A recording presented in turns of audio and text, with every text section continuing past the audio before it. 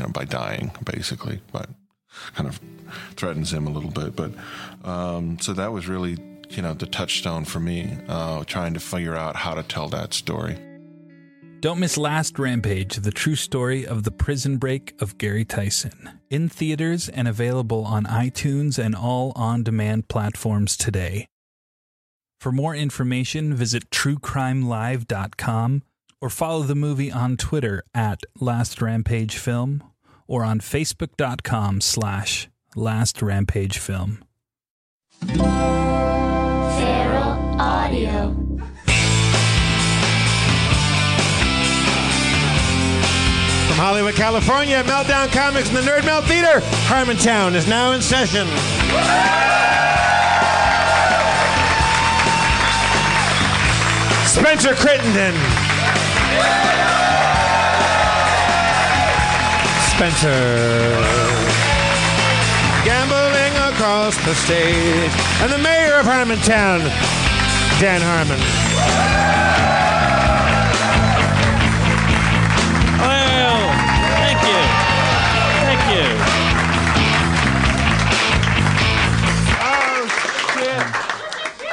you. Yeah. Flips and chits. That's my shirt. Dan, do you know that tomorrow would be our 4th anniversary of the first Harmontown? Yeah, it's the 4th anniversary, Dan.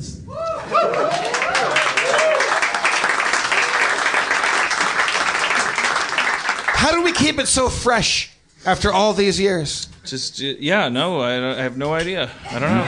It's going to be a bad show. I'm not, I've been having a very relaxing weekend, and you know how it gets. Your energy flags a little bit. You start playing your cookies and that fucking Transformers game you're playing. Transformers Earth Wars. It's Clash of Clans with Transformers. Jeff's playing it. You don't have to play it, Dan.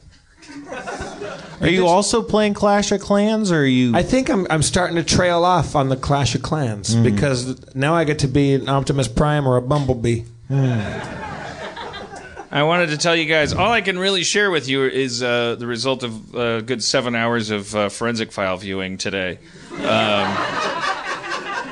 I can tell you that pubic hairs travel or migrate. I wrote that down. I thought it was so funny. From room to room. I noticed that they reused. Wait, by their own volition, or do they have to hitch a ride on something? Well, that's why I think they use the phrase travel or migrate, because they said either travel or migrate the first time by itself, and then they're like, people are going to think they're alive like worms. So they. But I saw the episode where they really walked you through finding out that pubic hairs travel or migrate to different rooms.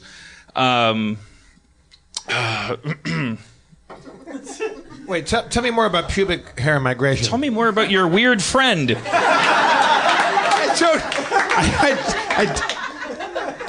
You saw him too? A fellow, what is your name, good sir? Luke. Thank you, brother. He just spirited me up a little airport bottle of Fernet Branca, to which I say hooray and hurrah. Which I will now drink on podcast form.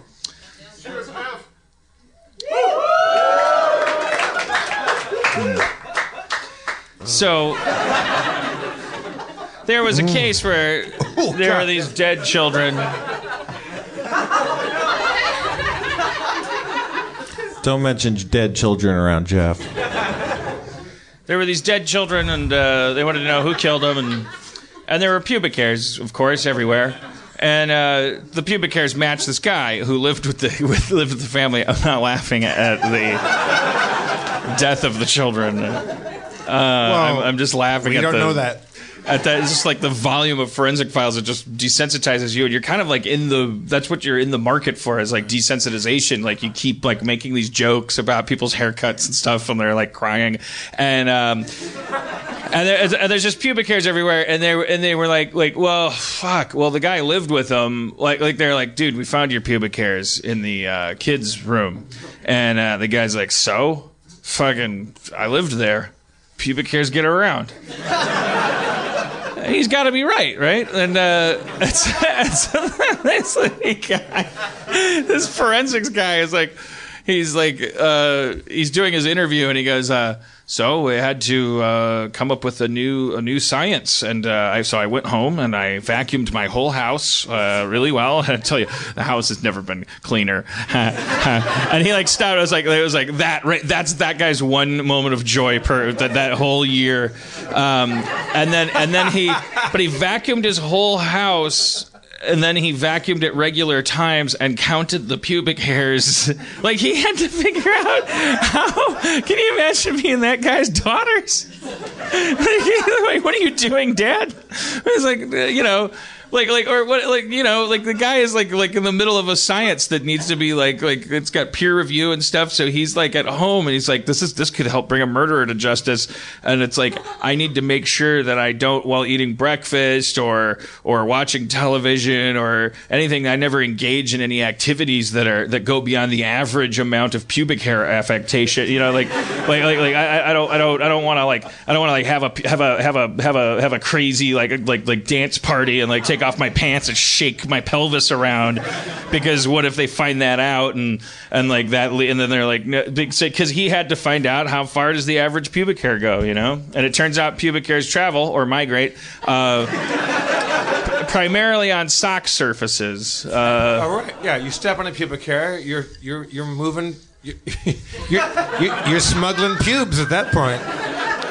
But more than the hairs off your head or hairs off your arm, or is it all hair? No, not more than hairs off your head. Yeah. No, just enough that there's some pubic hairs. If you have a kid, there's some of your pubic hairs are in your kid's bedroom, but not so many. And then they started getting into the minutia of like, yeah, but these were fresh, moist pubic hairs. But those stick to socks more than any other kind. And then the forensics guy was talking about how the pubic hairs he was finding in his kid's bedroom were dry and had been bitten by mite larvae. But the world this guy lives in. The world his children live in. But this pubic hair was holding a picture of today's New York Times. Yeah. Was he acquitted? Did this guy get off? Or did the guy that works for the forensics? I think that he went to jail after the whole thing was over. His kids filed charges. And go I don't care. I was trying to save a life. No, everyone's dead. You're just trying to be the best pubic hair detector, and you need to stop. It's like a beautiful mind, I think. That's hard work being the world's best pubic hair detective. Anyways, thankless work. Oh, and I was also thinking because so while he was talking about the pubic hair migration, he was like, you saw this black and white footage of people, their heads were out of frame, but you just saw like it was like a lockdown camera shot, and then just like different family members, like different aged people putting on socks and taking them off and like walking around and like just walking through frame. And and then there was another case that it was pubic hair reliant, and so they used that footage again, and Cody and I are like, oh my God, it's the pubic hair migration footage. And then they had and then also that required vacuuming, and it was like, oh, that's the same vacuum cleaner. Oh, they're cutting up and looking through the layers of the vacuum bag.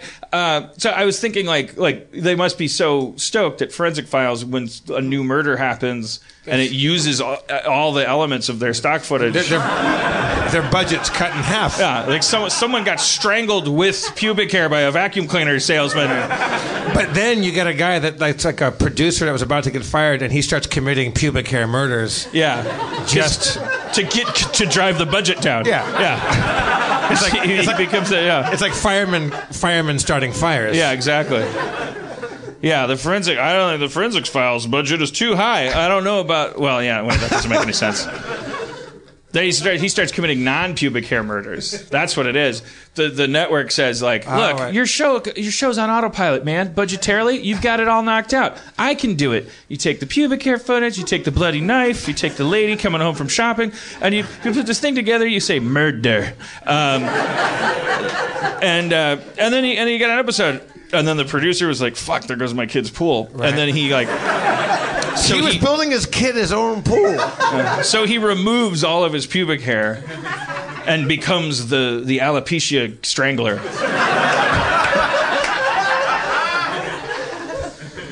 And then there's an episode about it, and he's like, yeah, it's like a cool movie about that guy's double life. And you're on his side because it's like a black comedy, like a dark, anti kind of thing.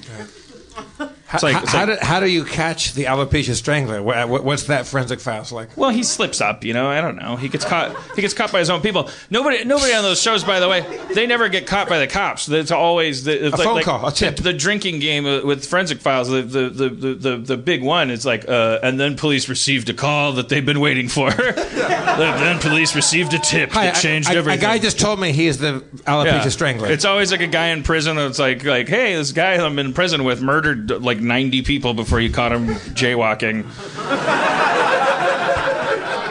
And then they let the 3 people they put in prison for the crime go at the end, and they're all old and gray, and they fall down as they were leaving the prison from the weight of the $8 they got from the state. Dan, if you ever there was like a crazy one where I kept rewinding it because I was like, wait, are they trying to? This episode of Forensic Files is trying to get away with murder because there was a woman in it who went to police and said, I think I know, like, I work at a massage parlor and a lot of these guys get pretty chatty, like they and I think there's this guy, he's like saying some weird shit, like, I'd wear a wire for you if you wanted. And they were like, no, that's too dangerous. And then she called him later and was like, that guy just confessed I should have been wearing a wire. And they're like, okay, well, now record him and get him to do it again. And she tried and it didn't work. And then the guy came and stabbed her after work. What? And I was like, oh, so rewind it to when she was like that's why they made that big weird deal about how she came to them. It was like, we told her it was too dangerous. Like, no, you didn't. You fucking jumped on it and made her some amateur sleuth or whatever, man. So it was like, come on, man. Forensic Files, not Forensic Files, the police involved. Forensic Files, I'm sure they killed people too. You know, if it made the difference between them getting to do more Forensic Files and getting canceled, that they'd kill somebody. If that show tells you one thing, man, it's inside all of us. You release the beast. We watched the Purge movies this weekend. All two of the ones available at home.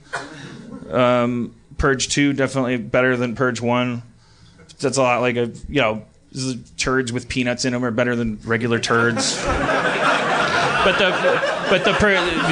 just because I don't know what you're measuring by peanuts, it's gross. It's gross. It's a gross image. You don't want to think about it, but technically speaking, Spencer, if you had to choose between turds or turds with peanuts, what are you taking? Are people swallowing these peanuts whole? How does that work? You got to chew those peanuts. Yeah. How would you tell the difference between any other thing that was in your poop? They would taste like peanuts. You wouldn't say it's like. It's just one of those things. It's like corn. Corn, the cellulose, it doesn't digest. Corn is different than peanuts, man. That's what I'm saying. Whatever. I didn't get a lot of sleep. Let me tell you what happened when I was trying to go to sleep last night. Okay, great. I was going to go to sleep. I'm laying down in my bed. I'm relaxing. I got a fart. And I fart, and I just shit all over the place. Just so much shit. I'm like lightheaded and I'm getting dizzy from all the shit, and I can't move, and I'm just paralyzed. You shit so much you depleted the blood flow to your brain. Yeah, it was terrifying. And then I woke up, and it was sleep paralysis. And I was completely dry, but it was really terrifying because I thought I was literally shitting my brains out. Wait, and then I couldn't get back to sleep for hours. Wait, you had not shit yourself? No, I didn't even have to shit. Just part of the confusion and the fear. As soon as you were able to move, you started for the bathroom, and then you're like, wait, what? Wait, it's all good. I guess I'll lay down in what I was convinced was my shit. Yeah, I really had to convince myself it wasn't shit. It was not, and it was not ideal from that point onward. Didn't get a lot of sleep. I had another dream where I was walking through dog shit too. I don't know. My butt's fine. What do you think all that shit-related dreams signifies? It's really weird. I've never had that before. It was a really weird situation in my life. Does anybody here know dream analysis? Means you're full of shit. Well, There you go. Yeah. I ate a whole pizza. My body might have large, just been working medium, that small. out. What size It was pizza? a large Hawaiian pizza. You ate a whole large Hawaiian? Yeah. With Okay, that's pineapple. heroic. Yeah. Yeah, you deserve to dream about shitting yourself to death. That's the thing. My body was just terrified. I ate a lot of. I ate something that really had me going in the fart department, which I refuse to call the department because I don't want to get too used to this stuff, you know. I don't. But I was like really. I went to Cliff's Edge over on it doesn't matter where I went. It's a nice restaurant. They got a back patio. Sure. Had a nice. I haven't really seen Cody all week or like for a long time. They got a holiday weekend together, so went out in a back patio with one of LA's fine summer breeze restaurants and had some silly food like for artsy farts and something in one of them like must have, I don't know if I'm lactose intolerant, and there was like a milk fish or something, and but I was like farting so much, and I'm like with Cody I'm like new. I went through a whole like with McGathy, we kind of decided at the outset, we're like, let's not fart in front of each other. And I've kind of been doing that for a couple girlfriends, like a zero fart policy. I got the idea from Sarah Silverman, who, like, her relationship with Jimmy Kimmel, which she was in when I was working with her.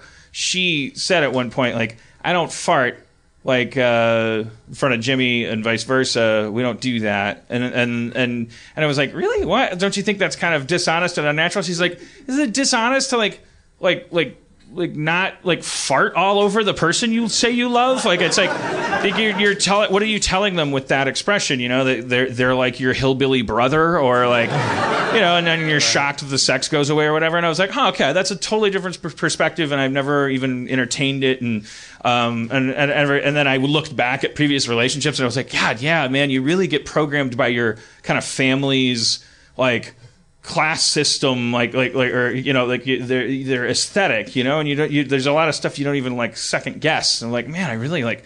I would always like celebrate becoming intimate with a woman by like really starting to fart a lot, and like I kind of like started tapering it off and thinking like, yeah, why don't you just go in the other room if you got to fart so bad? Like, what's so funny about poopy farts? Like, stop it. So you and Cody are. But Cody kind of was like swinging back the other way, like because she was like, you know, just. But it's like, so it's like a pendulum, you know, like. With McGathy, and I don't think it wasn't like McGathy's demand. She just liked the idea too, and like I think we just really never farted in front of each other, and you know, Cody, I'm letting him rip like a little bit, like I'm pushing the envelope. Wait, she kept. You're trying to blow her mind, like. Well, it's it's like I'll do name a key. F sharp. So I feel like splitting the difference is like you do one and then you like kind of you go like uh-oh. And it's like, what was that? I think a mouse was moving a dresser. You know, it's back to the 50s kind of. Now, like, I think it's duck season. Have you done this long enough for this experiment to have proved itself out of whether that affects sex life or? So far. I'm still creepy. Yeah, no, it hasn't really. I don't think it's changed anything. Right. But I'm going by laughter. Like if it's not gonna make her laugh, then I'm not gonna. I think that's the thing. Like it's not about whether or not they don't throw anything at you. It should be if they stop laughing, then maybe wait until it's funny again. So I like a couple nights ago I was like I'm always more awake than her, and so then I'd do one and she'd go like, that sounded so sharp. And like talk about it for a little bit. Yeah, it was really sharp. And then like 10 minutes later I'd do another one, and it's like, I was like, did you hear that? Yeah. All right. Yeah. So then you pull back. Then the next one you go in the basement. But is there a blue sky fart where you fart and it completely makes everything amazing? Well, I did one today that I swear. You've had today I did one and she was just sound asleep. Like I was like, I'm just doing it. It was like I was sitting up in bed playing some iPad game and was like building and then I kind of laid down for a bit and was like snuggling and then I was just like, I'm gonna see what's going on here. And I swear this is my actual estimate of the length. Maybe it won't sound identical, but this is my actual, not exaggerating, estimate of the length of the duration.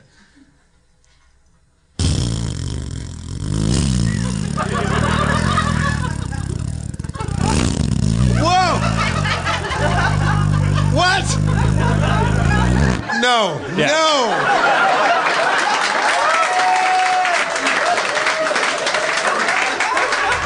And then I just kind of hung there in silence. Dan, will you marry me? That's amazing. I went out and I touched her on the shoulder because I wanted to know. And she's like, what? And I was like, I love you. I love you too.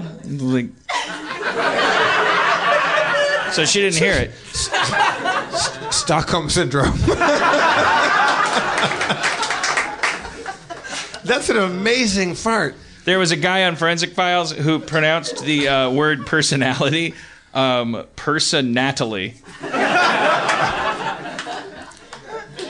People out there are so crazy with their crazy hair. There should be a and it's also fun to watch classic Forensic Files because today we saw one where they took 25 minutes because they were so scared we wouldn't know what GPS was. They're like, but police didn't have to follow Andrew Kessinger. They didn't have to. Commercial break. And we're like, what? And then it comes back and the whole act was like, high above the earth, 30 miles in outer space. And it was like they went, there are 8 satellites. I mean, I learned how GPS works. I didn't need to, but they didn't know we knew what it was. They called it the Global Positioning System, or GPS, and they took the first letters of each word and animated them going up into the word GPS. This was a first-time thing for them. They were explaining how they were using it to catch a killer. That sounds like slow news day for them. Again. By the way, if you ever kill a little girl, and the cops say to you, and we're not saying you should. We're not saying. No, I'm not saying you should. But here's a pitfall. Here's a way the police are going to abuse their power. Here's 3 nevers on killing little girls. If they come to you and they say they go look, congratulations. We know you killed that little girl, and you got away with it for now. But you know that grave's too shallow. You know animals are going to dig it up. And then it's just a matter of time. Don't go drive to the shallow grave. Dig it up. Take the body, put it in your trunk, rub the fibers around. Drive it to another place, dig a big, deep grave, put it in, cover it up, put a flower on it, come back home and measure twice, cut once. Yeah. You know, there's a good chance the cops aren't busting out that shallow grave's gonna give your kid's body to the dingoes soon. They're not leaning on that until they're desperate. So take 3 years, then go change that body. I think part of the fun of killing children is riding that wave of how shallow should I make this grave just for the fucking action. It's true. Just for the fucking adrenaline. Yeah. 6 feet, no. How about 3 and a half? You're thinking oh, Jeff, that's crazy. Why would you kill a kid just for the thrill? And we're not saying kill kids. What we're saying is if you do, you're not doing it to become senator. You're not doing it to make money. You're doing it. I mean, so if you're gonna do it, they say do it to ride the edge. Ride that edge. Bury that kid 6 inches underneath some boots. It's Point Break. Fear causes hesitation. Hesitation causes your worst fears to come true. I'm saying bury a kid just 3 inches. And hey, while we're at it, same topic, kind of related. If you're running for president and you're a fascist, look, go ahead. Use the original artwork from the meme. like with the anti-Semitic Star of David on the thing. Did you see the thing? I missed the whole thing, but there was a thing. Was Trump did another meme, like the last one. He just finds him, and then he's like indisputably like. He has no help with his Twitter account. He has no staff. I have to say, I think he does. I think this is all. It can't be that unpremeditated. Well, there's a scary thing because you read sometimes articles about his strategy about how he tests stuff. He uses the internet to test stuff. So if that were true. What if there were multiple tiers to his testing? So, like, what if he did have people, like, posting crazy, like, anti-Semitic, like, racist shit into, like, super right-wing, like, message boards, seeing how it played with the Hustler magazine crowd, then, like pumping a little air into it and bumping it up subreddit by subreddit, and then all of a sudden he throws it out there, and everyone's like, these statistics are all wrong about black people in crime, and he's like, oh, sorry about that. Like, I know this won't blow up in my face because it's been, like, built up on, like, layers of sediment. I don't know. But whatever the case is, he tweeted a meme. It was, like, historic Hillary. And then, like, whatever. She's made history. And then there was her head cut out, not cut off, cut out, like, and it was like over just a big pile of money. It was just money in the background. And then there was a big red Star of David. No matter how you slice it, just a big red Star of David. And inside the Star of David, it said, most corrupt ever. Yeah, something like most that. Corrupt candidate ever. Something like that. It was like the 20% more beef kind of like starburst thing. The star was a Star of David, and and then people were like, "What the fuck? Like, holy shit!" And then they deleted that and like switched it, and it was a red circle. And then everyone was like, "You could still see 2 of the 6 points from the star underneath peeking out from under the red circle." I don't know. As I overheard a lady say in a candle store once, "Amaze-a-balls." Amaze-a-balls. Amaze-a-balls. I guess she's only seen it in print, the word. Amaze-a-balls. She thought it was Italian. She had what you'd call personality.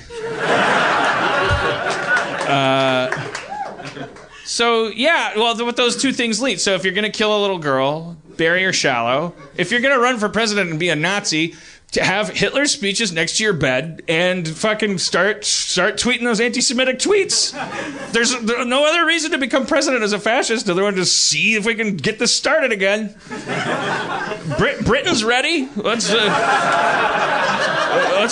the Wayback Machine going. 1932. That's when we start making money, by the way. Who does?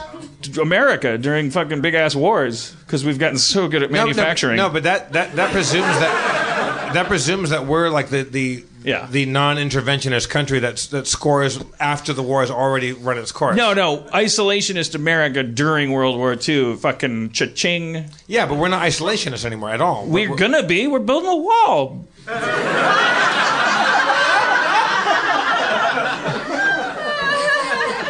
We're currently at war with the rest of the universe right now. That's another way of saying isolationism, fighting a war on all fronts. Rethink that sentence. Why am I on trial? There's a Nazi running for president. Focus on him. He's not a Nazi. He's not Hitler. He's Mussolini. He's a blowhard asshole. A regular segment on this show is Jeff's surprisingly pro-Hitler thoughts. Pro-Hitler.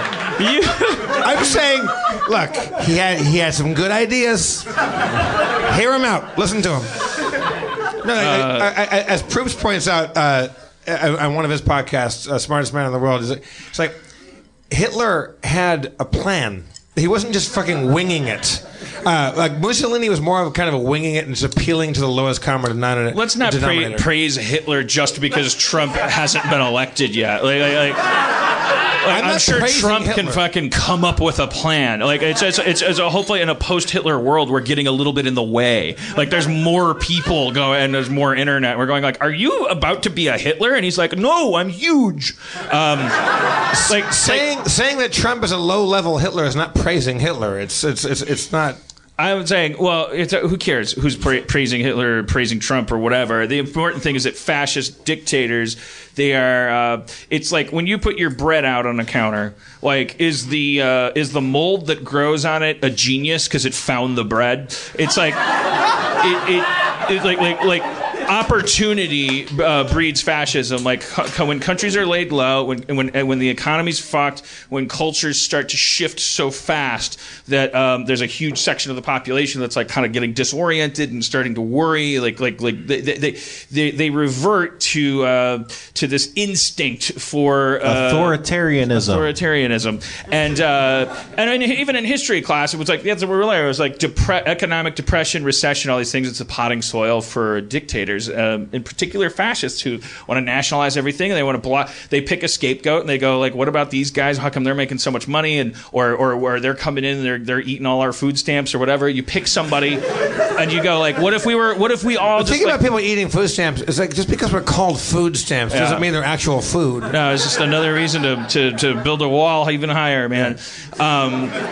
The important thing to know is that like when we have these conversations, we're like, you gotta hand it to him, or like, it's working. It's like it's working because of us. Like we need to like really make sure that we don't blow this story off after he loses the election and there's crazy like race gangs running out in the streets going like, I don't know, I got all amped up about this. I guess I don't care about politics no more. Bing bong. I'm still unemployed. We need to understand like it's us. Like it's like that guy with the orange guy with the hair. He's, as Spencer points out, has been running for president for 38 years. Like he's like in one form or another, he's always been saying, someone pay attention to me. And then that birther thing started happening. It's like, it's an opportunistic infection. You have a gaping wound on your arm as a country, as we all are worldwide. Like the economy is like, we're in vulnerable places. And so it's happening, this sentiment. It's like I don't want these people with the towels and these things with the browns and they're taking the jarbs and they're thinking the taxes and the things, and why can't we have more guns, and they want the wall around the thing and they put the wall in the thing, why can we can't do that? It's like it's starting. It's like those rumbles of like it's going to turn into it could turn into ugliness. Could turn into ugliness. But what was it? What was that? Wait. Here's the thing. This is the thing that terrified me when I was putting on my pants today. My dick is huge. I was thinking, like, and this is going to sound like a bit, but it's like, as far as the ratio between how much like a bit it sounds and how actually scary I think it is, it's like, I've never said anything with this high a ratio. I'm not even sure how to phrase the question. What percentage of like Hitler being able to come into power, like what percentage of it do you think might have been your average like kinda on the bubble, like constantly putting his foot in his mouth, straight white like Jim Belushi, Dan Harmon kind of like I was always offended, like, because I just found myself thinking while I was putting on my pants, it's like heard something else that Trump said, or was thinking about that Star David thing, and I was like, the thought went through my head of like, well, it's good to know I'm not as racist as somebody. You know, like it's good to know I'm not the biggest fucking doofus in the world. Yeah. And I was like I'm back. Like in the 90s, being feminist, for instance, was as easy as expecting more from women. It changed over the years. Was like you were like, you go, girl. That was like a fucking like, you were like, yeah, you can do it. It was like things change, and then you get so I wonder how many people are like with the Trump phenomenon. I wonder if that was something that could happen in like Germany, like back in those days where people were like, oh, finally somebody that makes me sound like I like Jews. Almost Like finally my daughter will stop rolling her eyes at everything I say at the dinner table. You know, like I mean, I was like, I had this shudder. I was like, wait, is that the fucking tyranny? Is that what it is? Is that the wildfire that catches fire and burns up King's Landing? Like, it's the actual, just like, it's the oxygen, it's the styrofoam peanuts, it's the shit that coats the film in Inglourious Bastards. It's the actual accelerant isn't like the fucking like hard. It takes work to be a fucking redneck stump humping fucking like active like racist where you're like, I'm gonna hit you with a stick because of your color. Like, geez, that guy is committed. What about the fucking mob around that person that's like I know that's bad and I want to be liked. I know that's bad and I don't want to be a bad person. I don't know. Like what is the phenomenon that might happen? You know, like we have to be on guard against that, because like I just like feel that in my soul. Like, there's these things eating away at the edges where I'm like, why am I trying so hard? Why do I try? Why? Well, they're like you know, and it's like there's important answers to those questions we all have to ask. So when you put on your pants next time, please join me at these heights of thought. Just asking the specific question. I just want to recap the question. How many people in pre-Nazi Germany do you think were a little bit like that became Hitler supporters, were anti-Hitler in their conversation, but then in some weird caloric valve part of them were like, they were like, oh, that guy's a goofball. He'll take all the pressure off me. You know, at that time, there was a lot of parties vying for power, and the Weimar Republic was falling to pieces, and there was all these provisional... There were so many parties vying for power that they had to call it the Weimar Republic. Because they're like, vying is like, all right, keep going. Schraub hasn't been here and like come up to... But there was a bunch of asshole meathead bully thugs that were running around with brown shirts on and kicking everybody's ass and blaming the economy, because the economy was fucked. There was this giant depression going on, and they're blaming it all on foreigners, which is what you see going on in all over Europe, also here. And then at some point, I think like when this certain really radical party starts saying like, we'll kick your ass if you don't agree with us that Jews are the problem and all this shit, and like really extreme stuff. I think a lot of people are like, look, I would just like the economy to get back on track, and we'll start following anybody that really has answers to getting the economy going, which is all baloney. It's all complete bullshit. It's not as simple as immigration, like or leaving the EU. It's like it's crazy talk. But I think that people want simple answers when the economy is fucked and they're working class people, and they will listen to lunatic billionaires who say like, I'm on your side. They're not fucking on your side. They have nothing to do with you. They don't even know who you are. Also, everything they're saying, it makes no sense at all. The answer is, will average people start becoming okay with radical ideas? Yes, absolutely, they do. And what's happening all over the world right now in major democracies, including ours, and all over like France and England, like fascism, right-wing extremism, racism is on the rise. And there's swastikas all over. Absolutely, all over, and that's the places that are collapsing first. The banks are closing. Well, then there's a swastika like 5 feet from there. You know, like in Greece and stuff. Like the National Socialism is, The average person in Germany didn't hate Jews, but the average person was okay with like kind of going along with the flow, and also there was also Germany was a huge country full of different neighborhoods that believed in different things, followed different parties. Also, at some point, fear comes into it. The idea that speaking up for what you believe actually becomes illegal. And that's the scary thing, is that right now we're still like, we can still talk shit about Trump and talk shit about what, like the direction things are going, and it can still be comedy. That might go away before too long.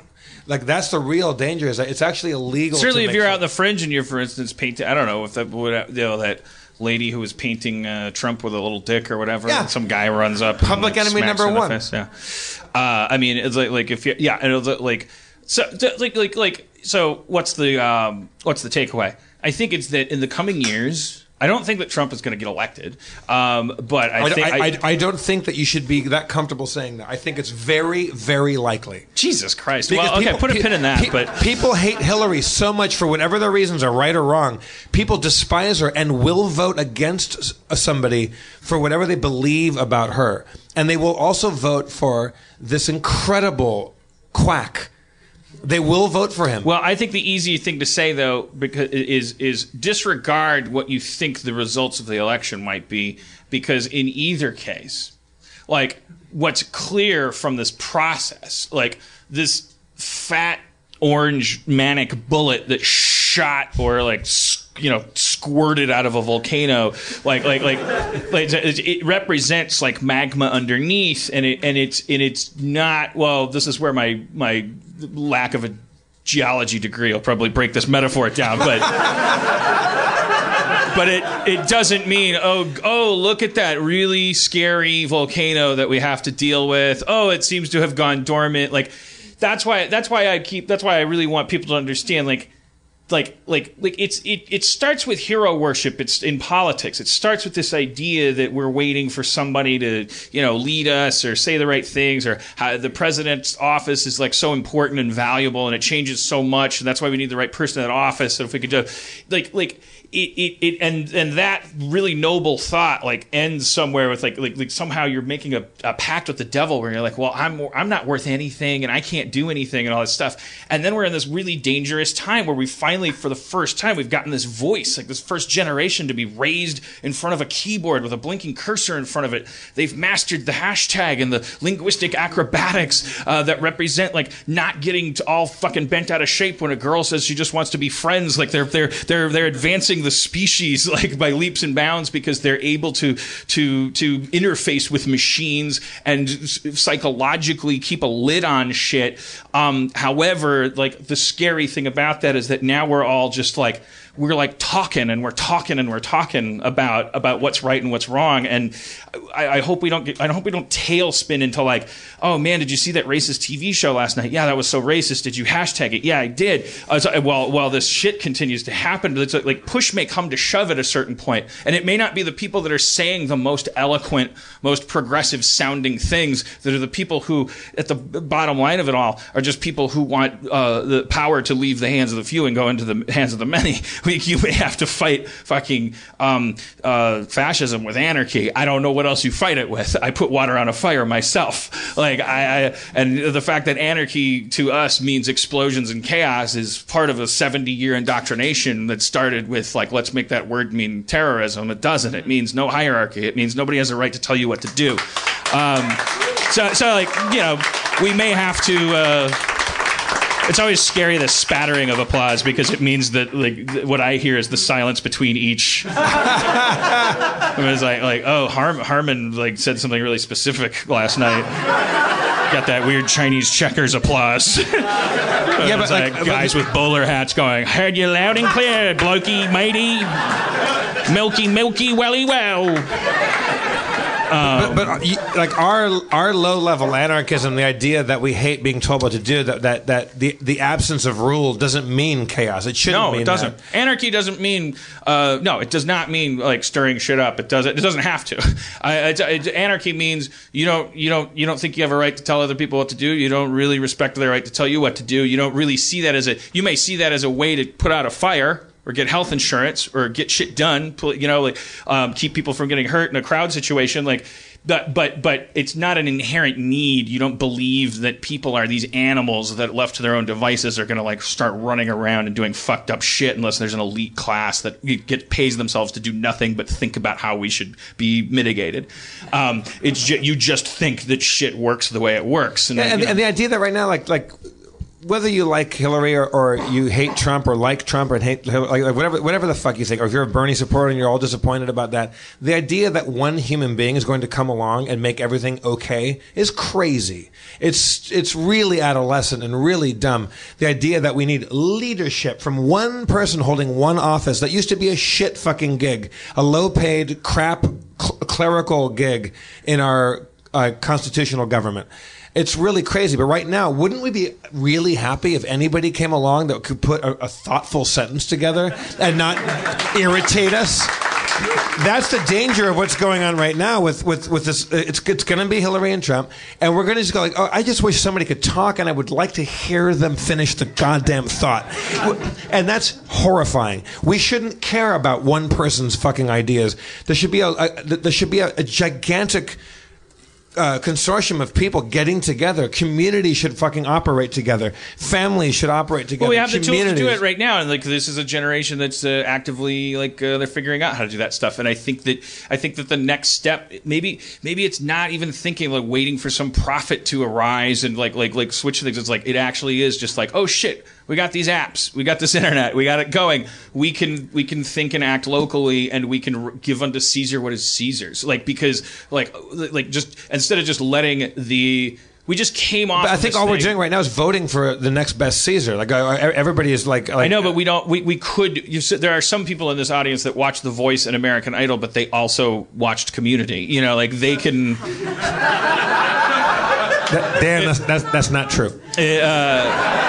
It means that you can say, like, when I'm interested in who's going to be the best singer in this season of the Best Singer show, I don't necessarily have to let that thought process trickle down into how I pass the salt to my friend over dinner. I don't have to, like, when they go, could you pass me the salt? I go, I don't know. How good are you at asking for passing the salt? Those glasses, like, don't look good on you. I think that smart look is stupid. Why don't you take them off and ask for the salt? All right, now give me a high C. I'd like the salt there. Now that's what I'm talking about.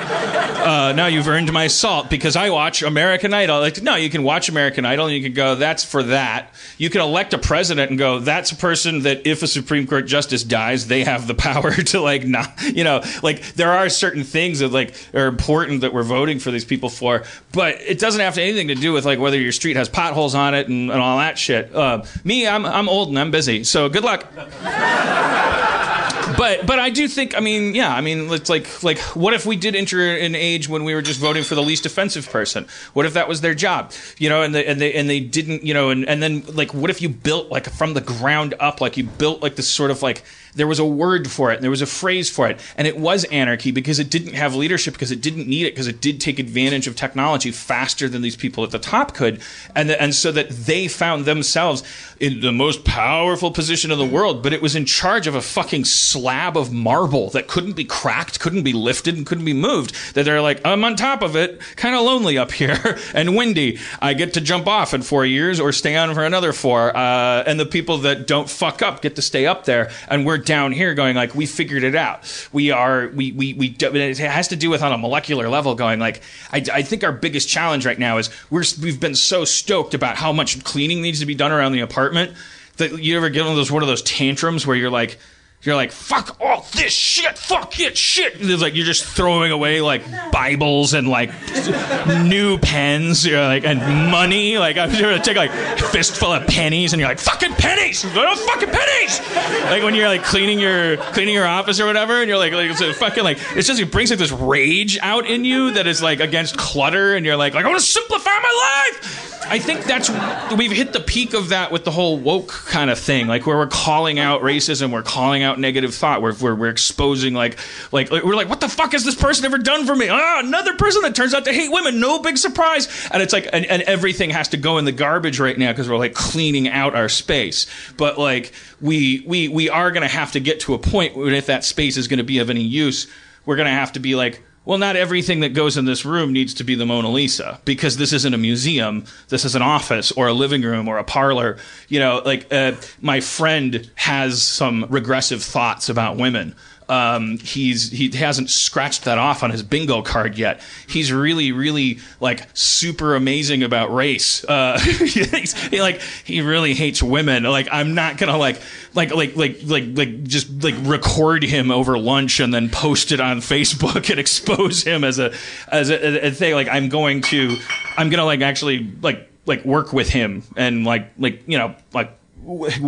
kind of polish him like a stone, like with my water, I'm gonna and strangers that I find out are regressive, are ignorant, and because they haven't talked to as many people that look like me yet, I'm going to I'm gonna do something really difficult, which is like I'm just gonna like have this be this billboard for people that this person has never talked to, and I'm gonna make every experience a positive one, or I'm just I don't know what the fucking definition is, but it's like it's way harder than finger pointing and shaming and chanting and pushing down another pillar and watching another thing that was resting on it collapse. Like I think that we've got a good 6 months left of that before it gets aren't we just when the guy running one of the two people running is just like this turd person, like he's not going to do anything with that rubble, like he's not going to go thank you very much and now I'm going to take that and we're going to build a big monument to women with it. Like he's not going, he's going to go like let's make missiles with this rubble. It's going to be up to us like how we interior decorate the nation.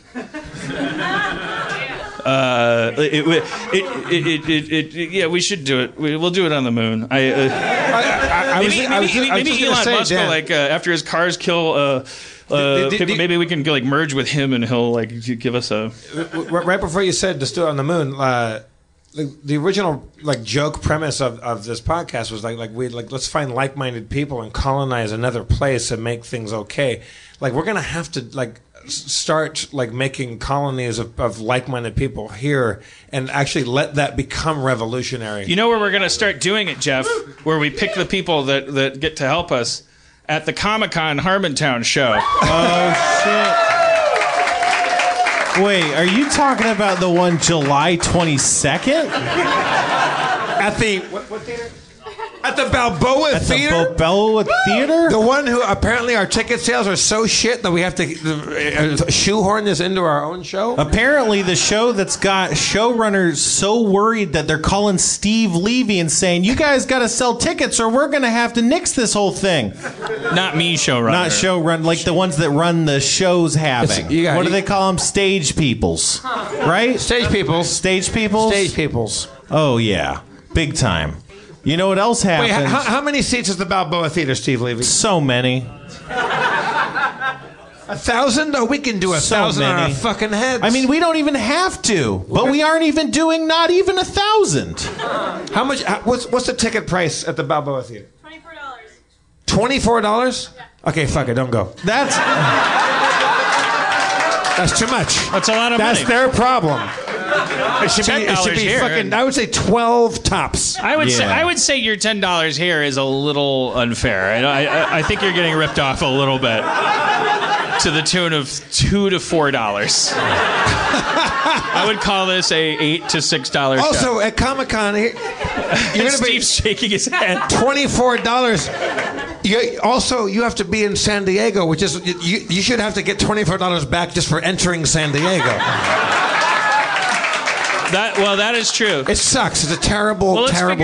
We're smart people. We can figure this out. Have you tried Mexican food in San Diego? You think it would be great. It's right by it. It's right by Mexico. Yeah. And you'd be fucked if you can get a fucking proper taco without leaving you have to get out of San Diego to get Mexican food. You'd be fucked. Huh? If you try to get a taco. Yeah. You're going to the wrong places. Look. Yes, all bad. I know the San Diego people here. We'll meet after the show. You tell me where to go get tacos, and I will tell you that it's not in San Diego. You're just outside of town. You have to get out. You have to go it's not a walk from Comic-Con. You have to get into a car to get fucking food there. Let's find out. Let's ask ourselves. I'm saying don't go to Comic-Con. Don't go to the Balboa Theater on July 22nd. I don't think you have the guts to prove me wrong. I guess there's that. I've been to your shitty town. I'd say, let's figure out if this is a $10 show. Every guy has a wallet chain. Well, we'll give out free prizes at the Comic-Con. If you're walking into an establishment and the bouncer has a wallet chain on, you're in a terrible place. Let's figure out if this barbed wire tattoos. Nope. If this is a $10 show, no. Then we just need to figure out what a $12 show is, which is as easy as raising this one 20% in terms of quality, and then doubling that for San Diego. Right. That's all I wanted to say for 5 hours. What's that? We go for 5 hours. I don't think that increases the value of our show. I will have no respect for anybody that pays to see our show in San Diego. I will be mad at everybody that comes there and has put down $24 at the Balboa Theater on July 22nd. And not just because Dan and I are going to do an all-nude review to start the show.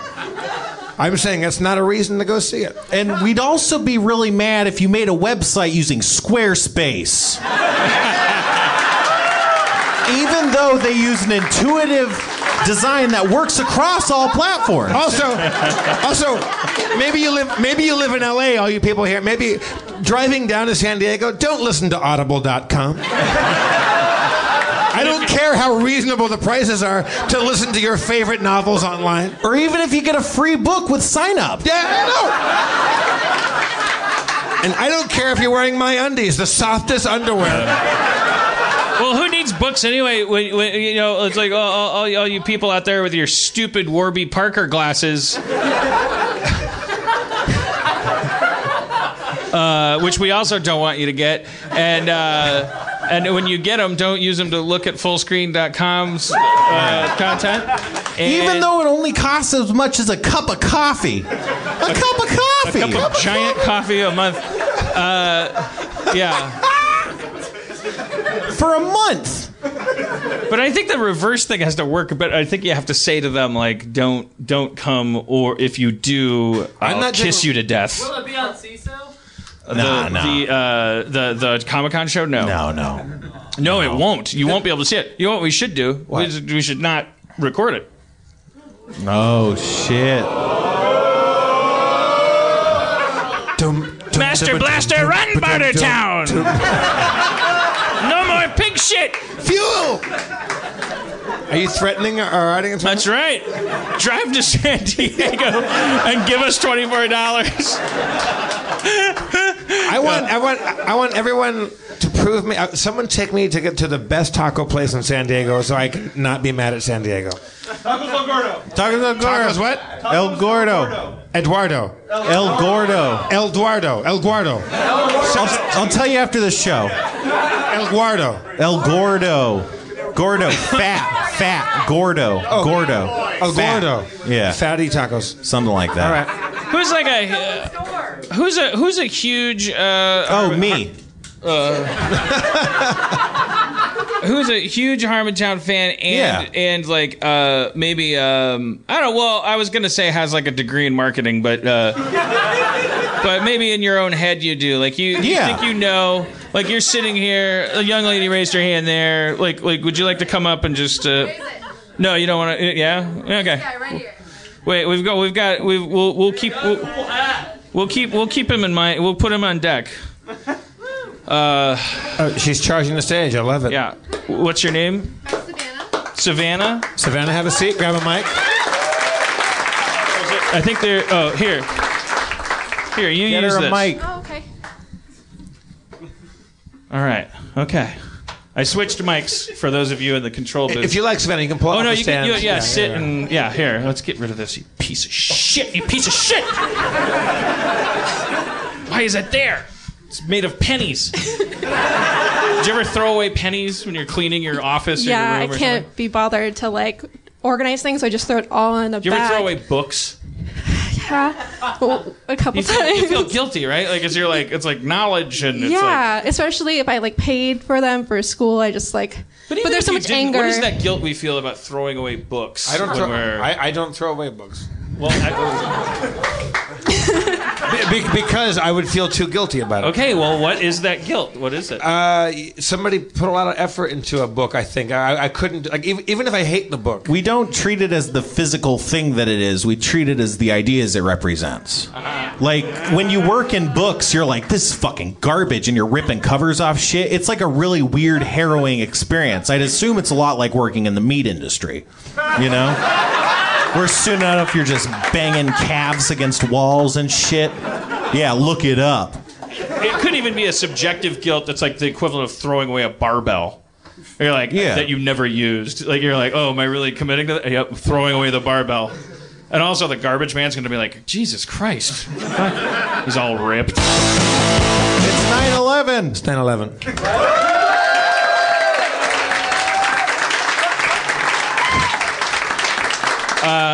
Savannah? Yes, like Savannah. Like the biome? Yes, exactly like the biome, but with only one N. So the biome, but with one Savannah. N. Savannah, yeah. Where apes supposedly started walking upright to see over the tall grass and then to free their hands for tool use. But not true, the Savannah theory. Okay. Wiped off the charts in 1995 by virtue of finding a new semi-human that had nutrients in its bones that could not have been the result of eating food on the Savannah. So we're living in a world where we don't know where humans came from. Aquatic ape. All right. So, but I'm sure it's a beautiful name. So what do you think? You're a big Harmontown fan, and you're thinking like, when you apply your mind to how we could get people to show up to the Balboa Theater on Friday.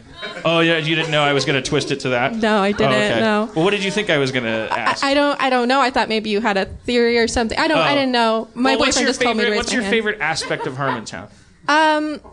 The prizes. The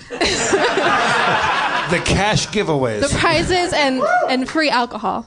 Yeah. Yeah. Well, do you want a drink? Is that No, what you're saying? actually, I'm okay. Thank you. I'm driving. No, but like Have a drink, Savannah. What's a thing? Put it this way. So say I'm like a businessman that like bought Harmontown, and I'm like, I want to make Harmontown. I'm gonna give it to people. I'm gonna do something like, I won't get specific, but like you've been called in as like a Harmontown expert. Like all the other Harmontown listeners have been wiped out in some like pretzel factory explosion or like during like dollar tours, because they're frugal, they're practical, they love sodium. My demographic, it's just stuff. Look, polls don't lie. You guys love pretzels. So they're all wiped out, and you're kind of like you're sort of like the person who's in charge of like representing the demographic that is like that listens to the show. And so some like suit is like hauling you in and going like what? Well, so what's the deal with it? Why don't I just get rid of it? And what parts of it do I preserve? What's the point? And like what kind of things would you? Well, I'm sorry to all the other Harmontown fans who are gone, but I think they would probably, if they were still there, would like maybe some of Jane's alcohol merchandise for Harmontown. Maybe give that bring away. Some. I have some at my house. We could bring it to give away to the fans. If you give it away in like bottles, like the maybe Well, the even problem the is little. that's highly illegal for like various federal reasons. So figure that out. Yes. Yeah. He's not allowed to license his own booze. Okay. And maybe more free T-shirts. More free T-shirts. T-shirts. Oh, I think we have a shit ton of T-shirts. Yeah. We can just, An Instagram contest, maybe, if you want to get the young people. Instagram contest. Or Snapchat contest. How does that work? How does it? Well, you just give them a time limit to submit things on whatever platform you're going to use. For Snapchat, if you create like a filter for your show, it's $5 for just the evening, for just the area that you're doing it in. What? And yeah, $5. I'm going to do that tonight. 20,000 square feet. Just a big old dick. Well, I don't You're in understand. Larchmont, bitch. Yeah. Hashtag Spencer Dick. No, just Larchmont. I actually don't understand. Can you? Because I want to understand. So do you use Snapchat? I have. Yes, okay. So on Snapchat, there are the filters you can use that companies can create. You can also create them for communities if you're not making any money off of it. And those are free if you get them approved and they meet the community guidelines, which I'm not sure if you're... No, it will. It's great. Okay. I know a guy You're at saying Snapchat. we could do like an exclusive Harmontown Snapchat thing that puts a dick on your head or whatever. Exactly. So you would create the filter. It's really easy to do. I've done it for and it a only lot of works events. in that geo. Yeah, you do area. a geofence. For 20,000 square feet, you can do for like $5 for the day. You can do it. And how does that also apply? Sorry, I don't mean to cut you off. You're a fountain of information. I'm like putting my thumb over you. But I also is there something similar to do that with Instagram? For Instagram, it would be different. You wouldn't necessarily do a filter, though. Someone could take it with their Snapchat, take it with a filter, and then upload that to Instagram. Because now Instagram doesn't have a limit. You don't just have to do square photos. You can do the you know, All right. vertical ones, and then they could throw that on there. So you could do it either way. I would say do it separately. It's a little too much work. You want something really quick. So you could have them send it to you, like create like a Harmontown Snapchat account, and then everyone would take photos and then send it on their story, but also send it to the Snapchat account for Harmontown, and you pick the favorite one. You could broadcast them on the screen. You could do a lot of different things with it. Maybe we could use one of those hashtags. You could use a hashtag.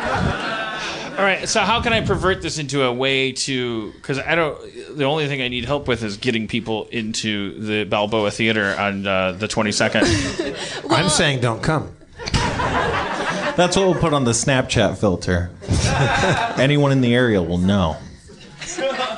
Well, you could do it so they would only be able to use the filter if they were in that area. And then if you'd have to take a photo with the filter, or they'd have to tag themselves there. They have to take a picture maybe with someone, something that shows that they were at the event, or they just have to promote it themselves. So maybe they're not going, but they're saying go. So people this is the age-old thing of like anyone who comes to this thing is eligible maybe for a thing that's like to do something at the top there. of that is like a big deal. Like I'm gonna restaurants do that. Like The Habit, when they open something new, they'll like do that where you have to go and you take a photo with their Snapchat filter, and then they give you free swag with The Habit on it, which is not like, maybe some people are really into The Habit, so you want a Habit hat.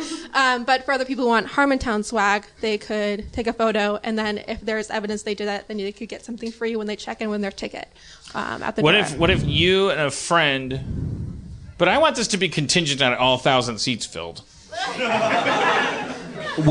We could give them free Habit The hats. prize is whatever the contest is. The prize is that then you and a friend, because we want it to be just technically an abduction. They come home with me and my friends on the party bus that I booked to go back, and then they come and they live in my house and they just come to work with me.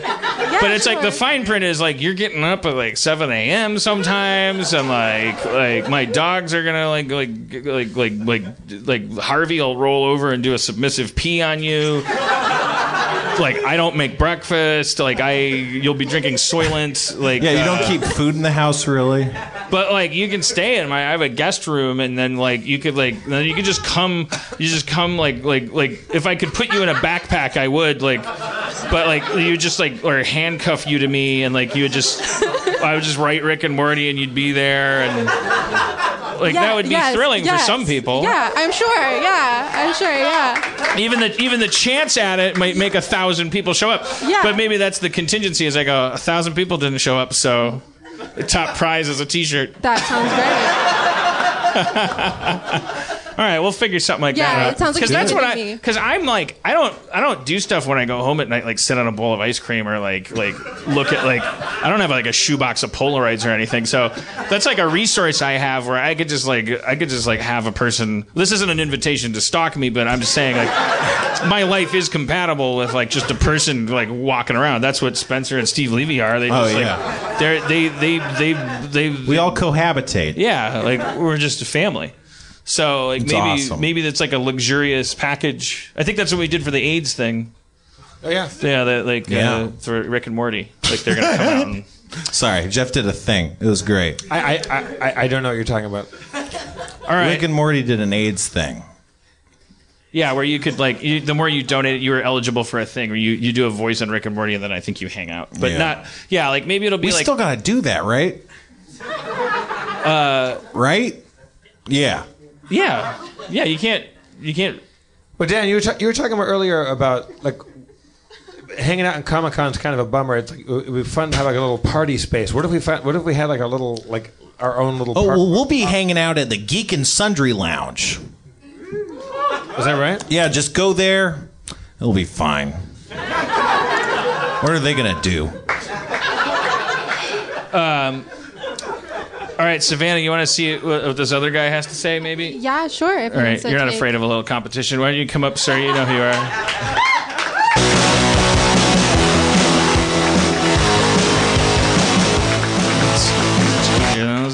Check your mic. Hello, sir. Are you Luke?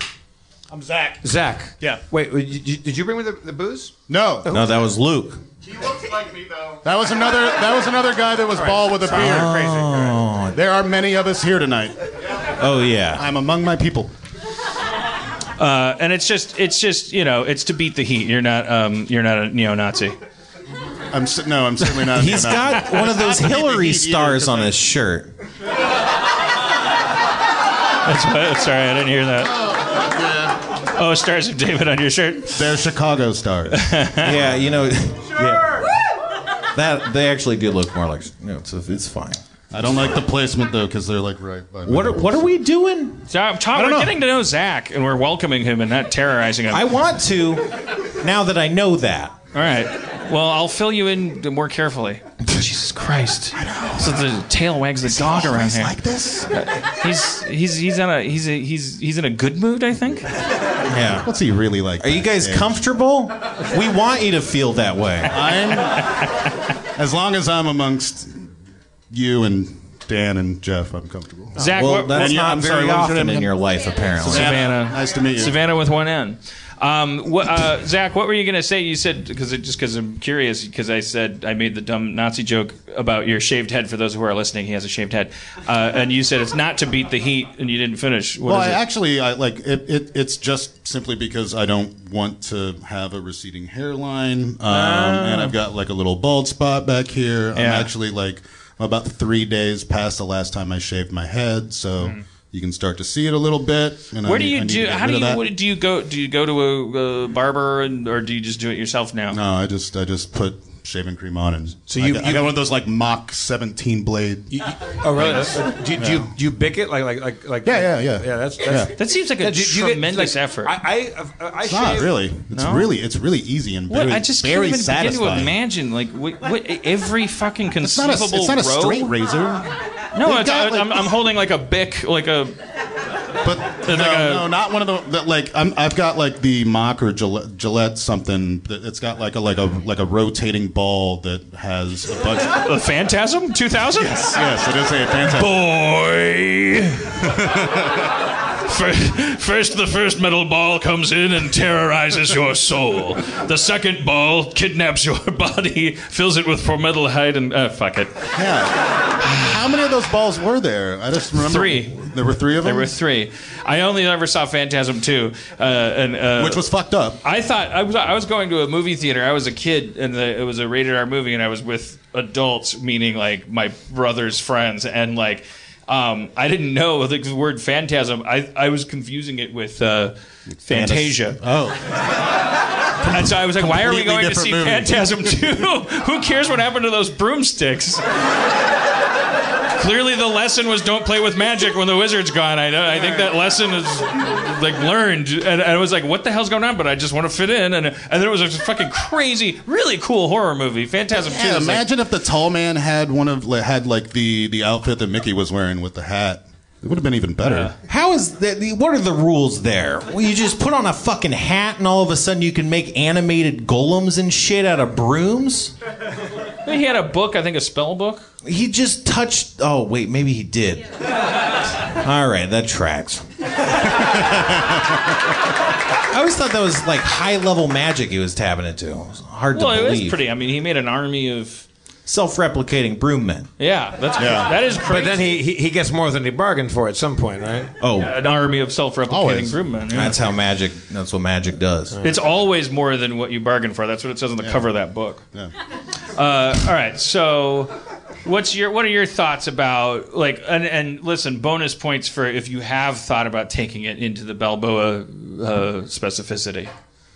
How do I move asses into seats for July 22nd? Well, I'm in advertising. I'm in digital advertising, so I design digital ads and fingers, digital fingers, digits. Yes, like digital advertising is the easiest because you're like, hey, you have 10 of them. Yeah. Why not 11? Yeah. It's all. I mean, digital advertising is essentially this. I'm so sorry. Here they are. They're all here. All 10 of them. Zach, just pretend Dan's not here. Too late. So you shave your head, but you leave the beard. Okay. Yeah. This is how I produce a jawline. Oh, okay. I know what you mean, man. If I don't have this, I look like a Muppet.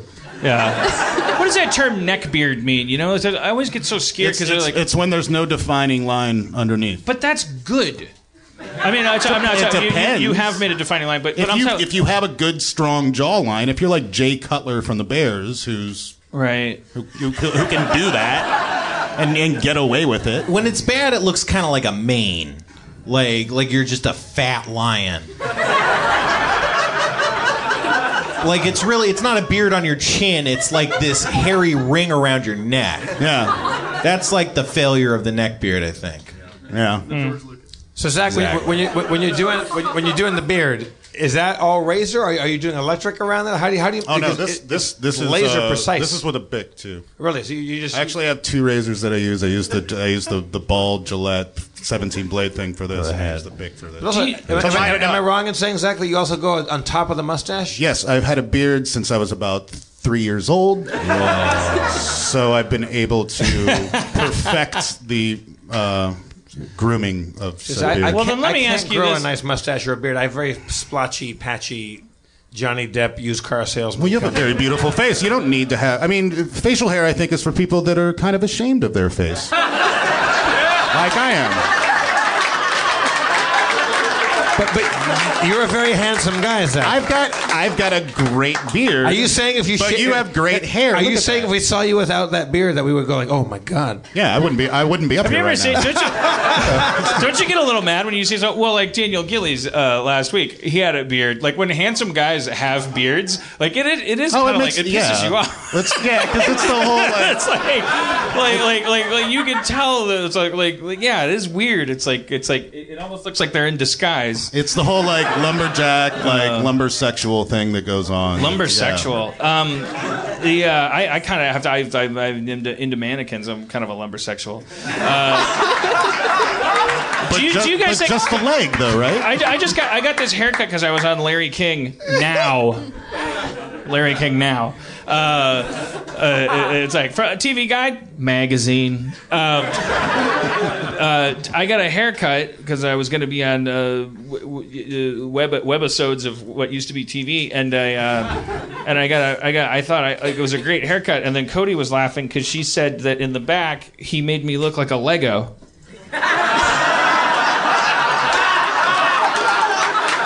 I saw that. It's a little too precise. She's like, really? She was like taking pictures of me from behind. She wanted to do a split screen with like Lego guy.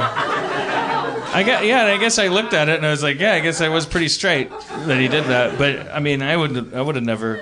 All right. All right. So digital advertising. What do you think? What do we do to get some butts in the Balboas? My initial instinct is to think visually when advertising, and you've got three strapping young men up here that are part of the podcast. That I think we just do a shot with you guys in the same outfits that they're wearing in Now You See Me.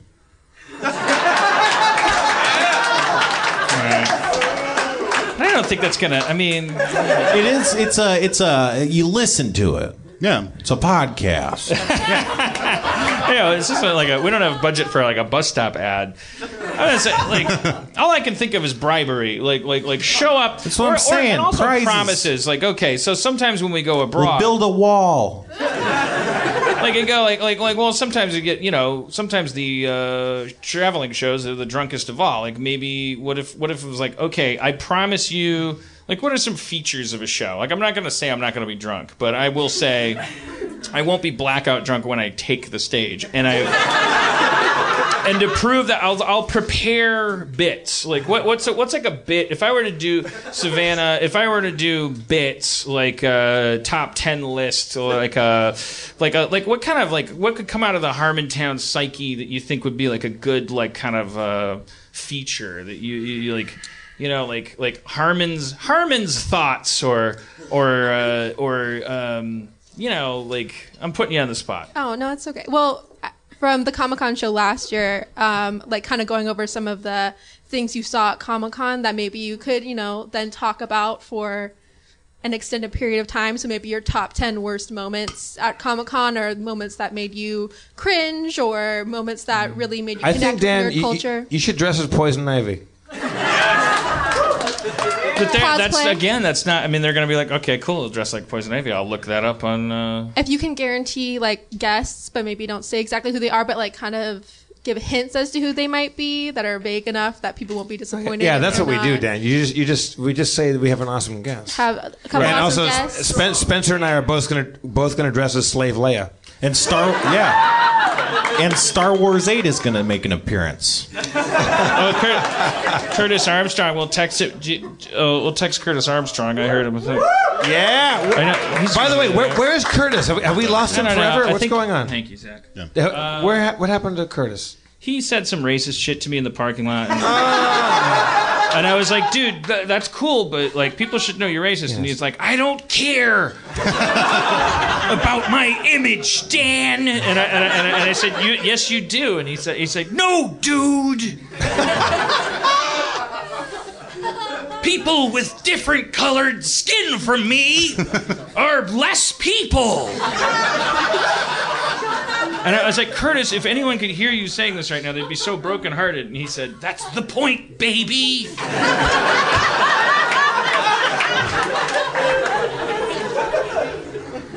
That guy and Christopher Walken sound the exact same. All right, wait, Curtis Armstrong. I think I only have... Zach, do you have any impressions?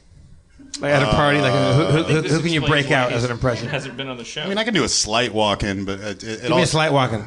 Give me a slight walk-in ordering breakfast. All right, well, Levy, make sure Curtis Armstrong is. Make sure we connect with him and see if he can do the show at the Balboa, and I'll pay him. Tell him he's got us over a barrel. And then if you come to the Balboa show, which you shouldn't, guaranteed photograph and parking lot HJs. I won't. I never really do this except at this show anyway. But it's like when we go out of town, I've I've been entering a phase where I'm kind of like, I don't want to do the thing. So guaranteed for sure, no matter how many of you show up at the Balboa, if you paid to get in, then part of that price is you're guaranteed. We'll have to figure out where to go. Possibly, maybe they'll need the theater. But I'll do a whole line thing or tacos. Figure out how you get a picture. You get a picture. It sounds presumptive. Try to understand. I'm a writer, so it sounds weird to try to sell that, because it's like it's a thing. But that would be that to me is like a basic thing. Like, oh, it's $24. We're driving to San Diego. I'm definitely going to get a photograph for sure in good lighting. Why are you shaking your head, Steve? Oh, because it's 1,000 people and it'll take technically until Monday to do it. Well, I've done it. I've done it before. So you're gonna debut the Justice League trailer, and make a fake Justice League trailer, and I could show something. Write that down. Like, maybe I bring like a Rick and Morty clip, like in secret.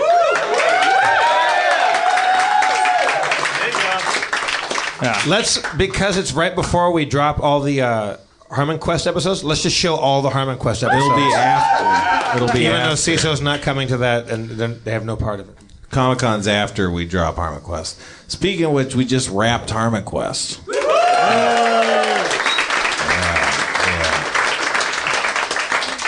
11 days. 11 days until you got to get CISO.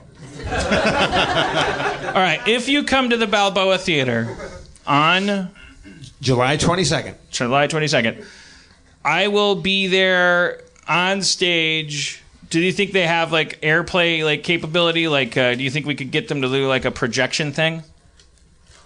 All right. No, we can. We'll look into this. No, we'll do that. I will. I'll write a special Comic-Con episode of Rick and Morty. Live.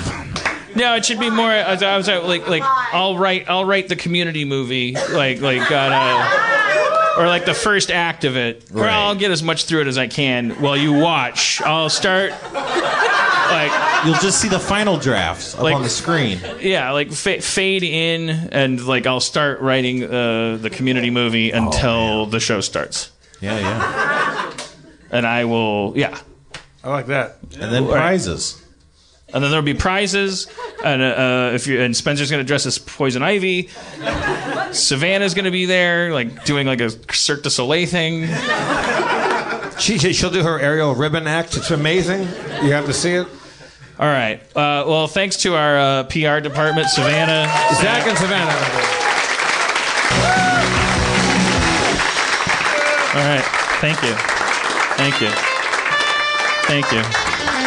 Thank you. What a great generation, Jeff. Thanks, Zach. You know, they say these millennials that they're pieces of shit. I don't see it. But you fundamentally disagree with that. Yeah, I do. I see hope in them. What do you think separates the millennials from our generation? I think they're more dishonest about how racist they are. They've found new ways to tap dance around it. They're the Baryshnikovs of actual racism.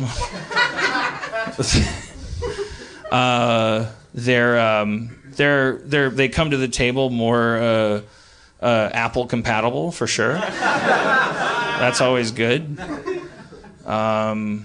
I don't think they're worried about Y2K as much as my generation did. Do you want to come up here? Yeah. Okay, no, you can't say. Okay. All right. It's please, everybody, please welcome my coworker, John Eidson.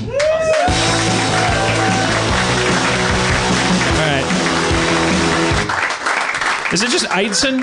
It's Edson, actually. Where's the I? It's silent. Yeah. All right, your last name is Eidson. Mm-hmm. Where's your buddy? Well, he's off in Tahoe for 4th of July, so he's going to be very sad that he wasn't here. John, whose name I just learned isn't his partner's name, Nick. You're really selling that I'm a coworker here. Yeah. We sold a idea to FX called Happy City, which is going to be like it's like a Thomas the Tank Engine kind of thing, but it's like it's friends and they're hanging out. Yeah, it's a taxi and a helicopter and an ambulance and another taxi. Yeah. Yeah, and they hang out. They're millennial vehicles. I think they're sold on it already. Yeah. In the big city, Happy City, and it's hard to be in the Happy City, especially when like one of the characters, and I'm not going to spoil it. It's Tyler the taxi.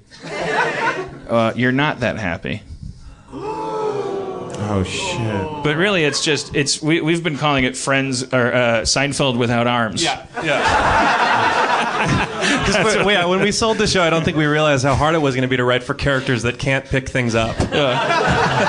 You wouldn't believe how many fucking conversations we had. Like that's the thing. Like people don't understand. Like tonality in television is like this totally fractal, continuum-based thing. Like there is no like is it gonna be like funny like Chappelle show? Is there going to be funny like Larry Sanders? It's like no, it's like you there's questions that you don't know that you don't have the answers to until you ask them. Like for instance, on Rick and Morty, the whole big decision we had to make when we were writing the pilot for Rick and Morty, Justin and I, we had to have like a 3-hour conversation, and the end of it all was just saying, look, I don't know how to define the rules of the universe, but we're just going to say, if a kid comes through a portal into his high school cafeteria, it doesn't change his social status within the high school.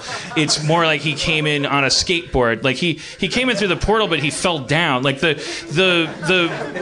cute girl that he has a crush on says, "Did you just come through a portal? Like, did you just do that?" But she doesn't mean like, "Is there a God?" Like and are you the Messiah? And does this change everything? It's not even like pulling up in a Ferrari in the 80s. It's like it's just like so you make these decisions. So we had to make the decision that these are cars and helicopters and fire trucks and shit, and everything's alive, but they have to have apartments. And but the apartments also have to have personalities. Yeah. So yeah, if you come to this show with questions about internal logic, you're purposely fucked. Yeah, leave your logic at the door. Yeah, but Donnie the door. Like are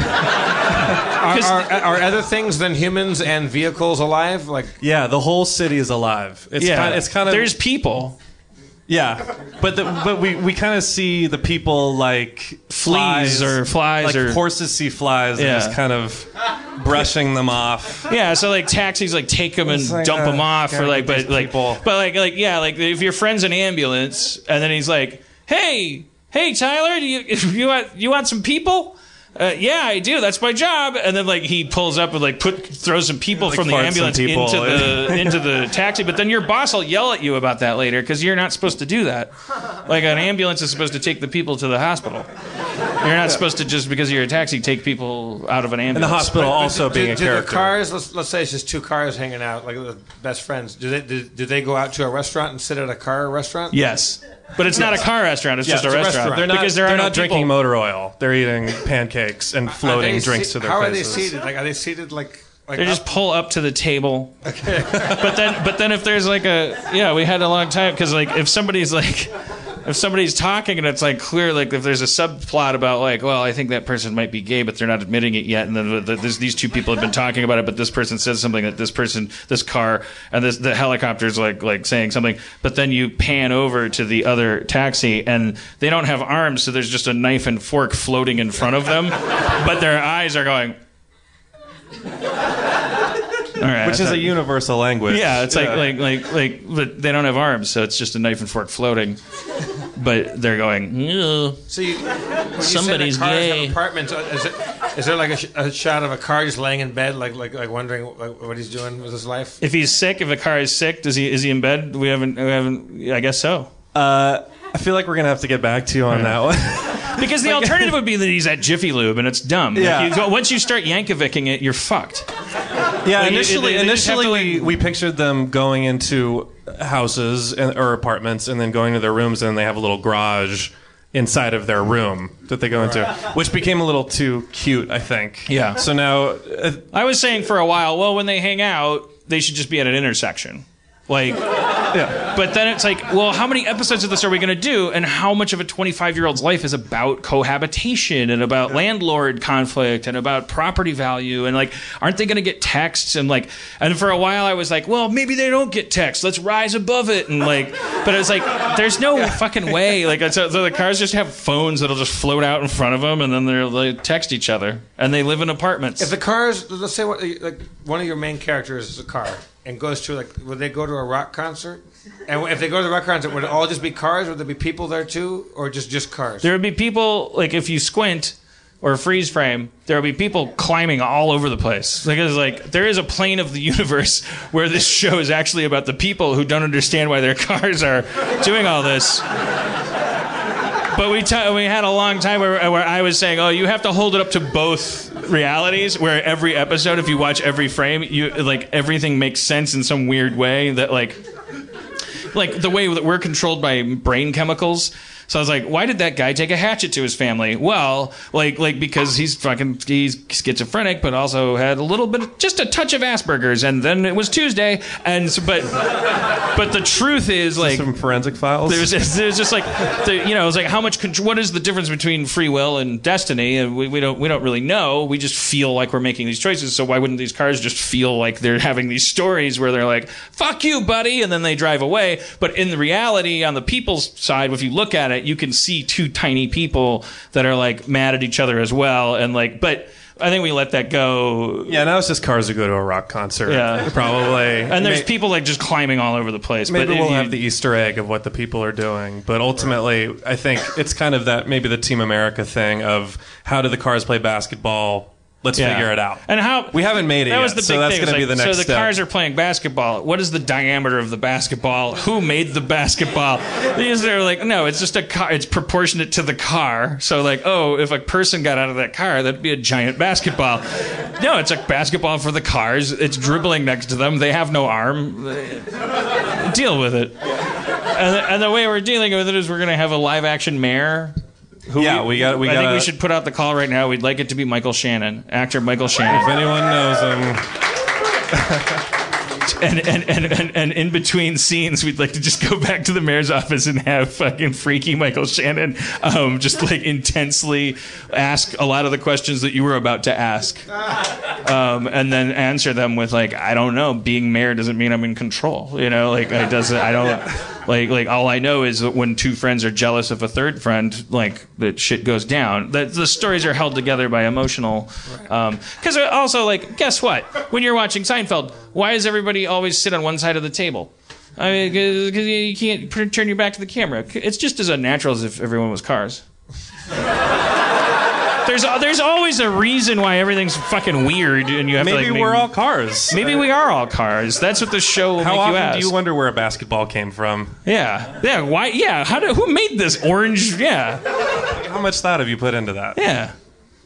Does that answer your question? Yeah, it does. I think it's going to be a really we're good still show. writing it. I want to watch the show because also like I want to watch that show and wonder. I want to have a lot of questions about it, and I want to find out that they're not going to be answered, or they're going to be answered very slowly. Because remember ABC's Cavemen? Like, yes, I do. That show could have lasted 100 episodes if it had just accepted that it was fucked up. It was fucked. Yeah. Because I still have the pilot that never aired of Cavemen, which was way more racist. Where the cavemen were really good dancers and had big dicks, and like had like lots of rhythm and stuff like that. Like they dropped that for the unairing pilot.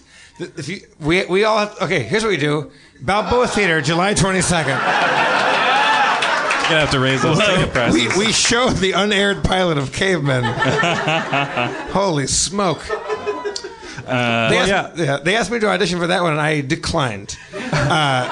Even sadder than that, I know a lot of people that auditioned for Cavemen and didn't get the job. Well, Nick Kroll did, and he was really. That's how I met Nick Kroll. Is like I found out he was like the smart caveman in Cavemen. He was like the one with the glasses, and I asked him 500 caveman questions. He answered every single one. It was the first time I'd ever met him, and I was like, that guy's cool, man. Like he did not like. Yeah, Cavemen's worth a look. It's worth watching. What was it? 4 episodes? How many did they make? I think like 4 aired. Yeah, they probably made 6. So. It is fucking bonkers. Yeah. What year was this? I don't know. Wow. I think someone from the cast is here. 2006 sounds good. Yeah, that sounds about right. That sounds like the year. Yeah, it's fucking. I have it at my place. It's please come over and watch it with me. It's really good. All 1,000 people. You treat yourself. Find the pilot to Mr. Ed. It's one of the funniest goddamn half hours of TV you'll ever see in your life. So, John, tell everybody that I'm fun to work with. I wasn't done with Mr. Ed, Dad. Or I'm not fun, but just tell them it's amazing to work with me. It's so amazing. For example, at his house, you're greeted by his dogs immediately. Did you get peed on? Just a little. Yeah. Just a little. Well, Harvey growls at me a lot. But he doesn't know what growling But he doesn't means. know what that means. He thinks it means play with me. And then sorry, I wasn't selling this well enough. No. Well, there is the Apple TV thing, like because I try to put it up on the screen, and then the most embarrassing things pop up whenever Dan turns his Apple TV on. Started taking photos to Dan Shame of the Kelly Clarkson songs revealed. Yeah. Of last played. Yeah. On the Apple TV. That's fun. We have a good laugh about that. Yeah. Hey, you're like, well, welcome, guys. All right, let's open a laptop. Apple TV's not working, and they'll be bitching about it for a while, like swearing and going like, fucking technology. Fuck. He's got a fish tank that he's still learning how to work. The screen comes up, and it says Kelly Clarkson, whatever makes you stronger, whatever the fuck it is. And it's like, as Nick pointed out, the progress indicator is 5 seconds before the end of the song. Which means it's like there's unmistakable. It's like there's nothing you could never no way you get out of it. Yeah, there's no. I got hacked. My account got hacked. It's that. No, you listened to the song, you danced to it in your underwear, and then the doorbell rang. And how are the fish doing? Are the fish thriving? He has a hard time dealing with the light. That's okay now. Yeah. Oh, okay, good. Thank God for Golan. Yeah, Golan, the fish guy. He's important to the household. Yeah, I'm a dick to the aquarium guy. Didn't he steal the remote? Wasn't there a hubbub with this remote? The light didn't work for a while, and he didn't tell me you have to open the cabinet in order for the remote for the light on the fish tank to work. Right. That means it's not a remote.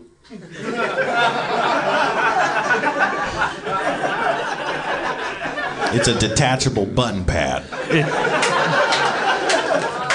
Because if you have to open the I mean, not that I needed it to be remote. I'd love a button under the cabinet that like just turns the light on so you can see the fish. The fish have a light cycle, lets the fish live their natural life in a 2-foot tank. Like they'd go crazy, going like, "Why isn't it morning yet?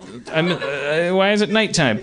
And so it goes around a cycle. But like the only time people are going to come over to my place and see the fish is there in their nighttime. So it's a black tank.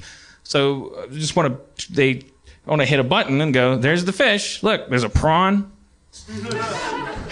So I went back and forth with this guy, and I'm a huge dick. I read one of my texts when I was going through the divorce. I did this whole, it was like on a you were warpath. like quoting Edward Albee, and while you were there, I said, this was the most I said because it was like the 5th time I asked about the remote not working for the light, and then I tagged it with a generic. If you ever want to just like be a dick that seems intellectual, I said I feel like I'm in an Edward Albee play.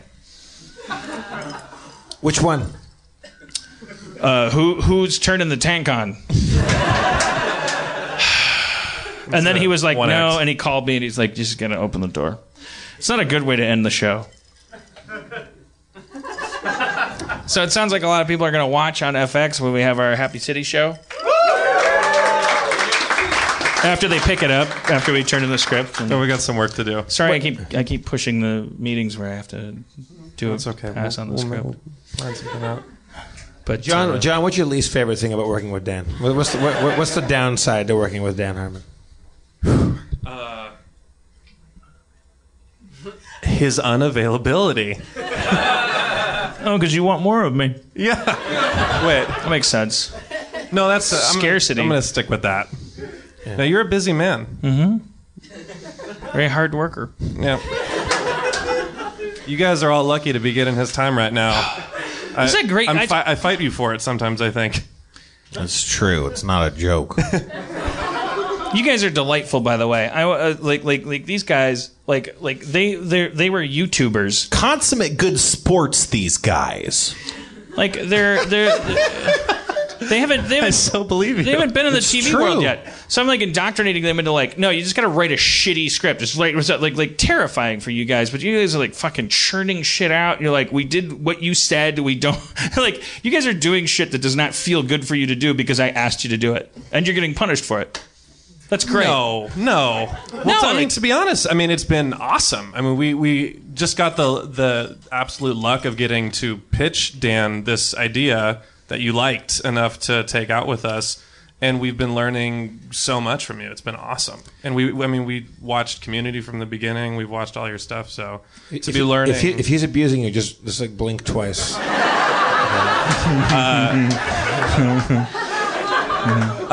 But yeah, no, it's great. It's been awesome. I'm a good person. Like I have a reputation for not, and I don't know why I'm not in a better mood because tonight like I usually have work tomorrow when I come to the show. I should be in a good mood. Like I have tomorrow off. Well, from moment one, honestly, you were so gracious to hear our idea, which I think kind of surprised us because we weren't. I urged him not to take that meeting. I said, these guys are YouTubers. It's not worth it. They're never going to amount to anything. I probably never wrote a script in their life. I feel this is where I've known Dan forever, and he shot down my skateboard TV show where everybody was skateboards. He didn't like it. Well, we took the best parts of that. The thing is, my skateboards had arms. You had it worked out beforehand. Yeah. I keep the running joke with these guys is I keep pretending that I'm using them to get close to PewDiePie, and but I have a you bring him up an awful lot. I was wondering like Starburns Industries has a I looked on the calendar. There's a PewDiePie meeting coming up. Oh shit! PewDiePie's a big fan of Harmontown. We can really elevate his craft. He's coming in. Jeff doesn't know what's a PewDiePie is. He's just a phenomenon. We're currently working with Dan. We'll move on to you, I guess. Once PewDiePie? Think about if the Beatles was on YouTube. It's like he's like the Beatles of YouTube. He's a video game reviewer. It's a perfect analogy. Okay. He's like the biggest fucking force on that entire place. All right. Yeah. Okay. He's the Tim Allen of YouTube. In 98. I got Yeah, you. he makes noises. His name is PewDiePie? Yeah. PewDiePie. He's from Foreign Place. Foreign Place, Europe. Yeah. One of them. Looking for Comic-Con. Yeah, he's going to be at the Balboa Theater. He'll be doing July autographs. 23rd. Take all those photos. He's the day after If I us. told you guys PewDiePie was at my Comic-Con show, would you come to the Comic-Con show? Okay. I really thought the audience would I don't be too believe that. generous. That was tepid. They're going to come and it's just going And to be you know me. he's listening because he's a fan, and now he's like, You know who else is a fan? Lin-Manuel Miranda.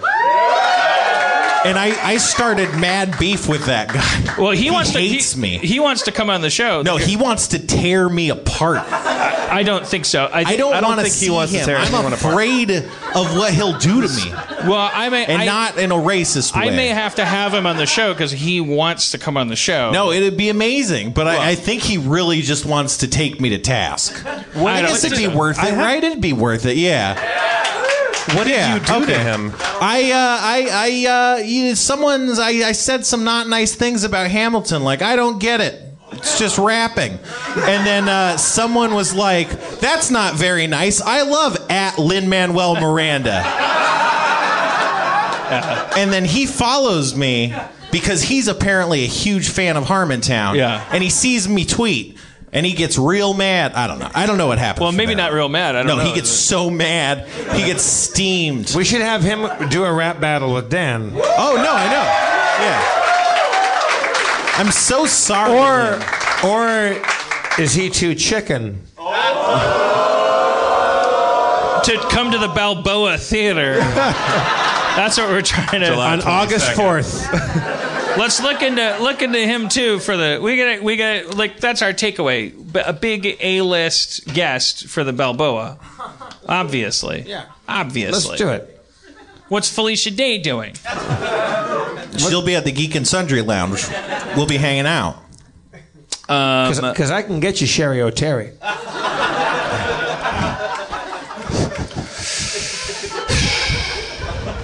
Well, what have we learned tonight? John, what have we learned tonight? Oh, man. A lot about the forensic files. Pubic hairs. I wonder if there's anything I left off of the... Did we learn everything we needed to know about pubic hairs? They travel or migrate. Okay. About kid murder. They say if you want to get away with a murder, the best way to do it is have a boat. Yeah. You got to have your own boat. Yeah. You can't borrow a boat because they go, oh, did you borrow a boat recently? They go, yeah. Then I think they're onto that now, though, because Yeah. now it's like if you murder, I mean, you can't have a boat that you just teleport to. So the docks just have cameras all over them. So if you get on the boat with somebody you don't like and you come back alone, that holds up in court. Have a boat. Own the security camera system. Also, have a carpet business where you're constantly rolling up carpets and putting them on your boat. But you got to do that for like 4 years of rolling up carpets and putting them on your boat in the middle of the night. Carpeting. There's only one thing we didn't talk about tonight. And I was talking about selfie sticks and I was asking questions about them and how they worked. And then it came around to we'll skip a couple steps because it came around to I started looking it up and I saw that museums were banning selfie sticks in Europe. And I was like, yeah, do you really want to be on the side of that snobbery? Aren't American tourists like what? We're always going to be obnoxious. Like who knows? Like who do you side with in that Mothra versus Gamera fight? You know, but and then Jeff was saying like I wouldn't allow selfie sticks at my museum, and I was like, I know one reason why you shouldn't is because you could use them in like an elaborate like crown. What do you call it? Affair. Like your selfie stick could easily. Yeah, take it easy. I was testing it. Obviously, it's a heist tool. You could disguise a selfie stick. You know, you could use a selfie stick to do a lot of Hudson Hawk, like painting grabbing. Without question. And then Jeff brought up this thing where he said, like, if I had a museum, I would invite people. I would say I would not allow selfie sticks, but I would, just to make it clear that it wasn't about that, I would say, go ahead, rob my museum. And so then it started me thinking. So here's my pitch. I challenged him. I was like, let's show me what you got. Like, I dare you to try to get away with robbing my museum. Right? So here's my museum pitch. This is how you make a profitable museum. So you know how every museum has like a gift shop with like keychains and like Chinese finger traps and like fans and like lunch boxes. You know, like at the Getty, you go there, you get a Chinese finger trap. On the way out.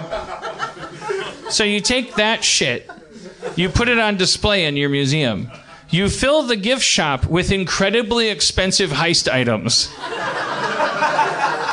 Oh, welcome to my teddy bear keychain museum. By the way, we encourage you to rob it while you're here. Can we interest you in a $5,000 can of laser spray? The spray you use to reveal where the lasers are?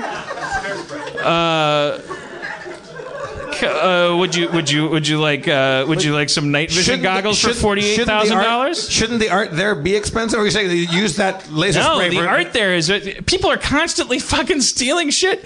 They're dangling down on wire you sold them for $50,000 a foot, snatching your teddy bear that cost $3 to replace. I'm a genius. Wouldn't they take your expensive heist items and go to a museum that had expensive art? No, they wouldn't. Well, they have to buy them.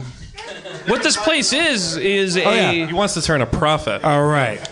Wait, so you just have an expensive outlet for heist items. Yes, and by the way, this isn't for real burglars. I mean, they buy their shit wholesale from different people, and they rob real museums.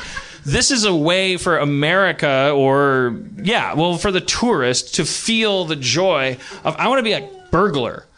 And like our museum boasts like, you steal what you want, and then they go like, oh shit, and they buy like these spandex outfits, and they just like they walk out of there broke, and then they rob you for like a keychain.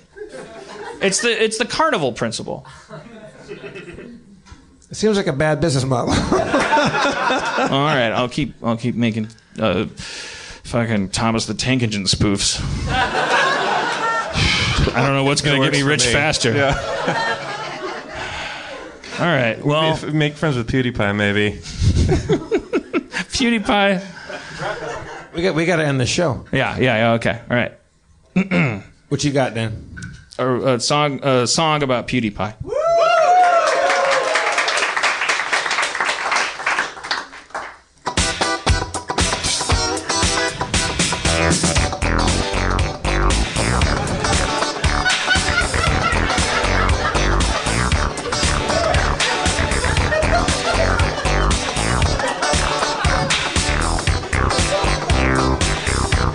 Thanks for coming to Harmontown, everybody.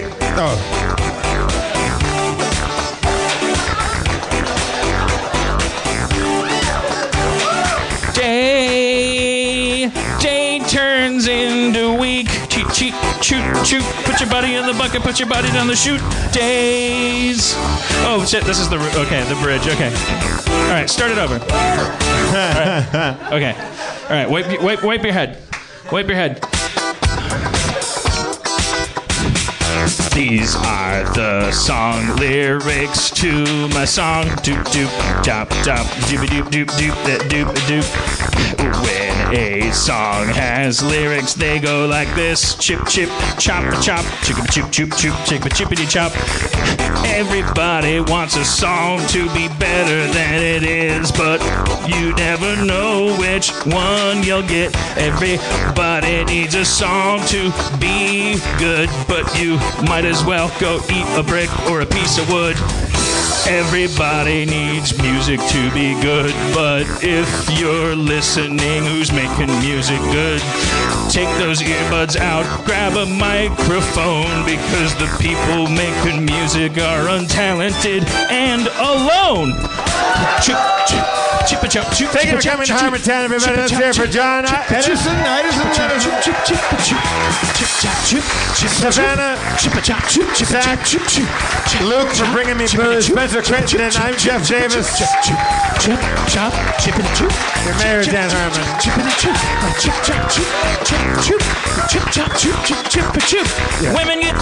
Women get tested, check yourself and get tested for breast cancer. This song just became unhateable. Number one killer of women. If you hate the song, you hate women. Men need to check themselves as well. Now this song just leveled up. Now you hate people if you hate this song. Check your balls, check your boobies.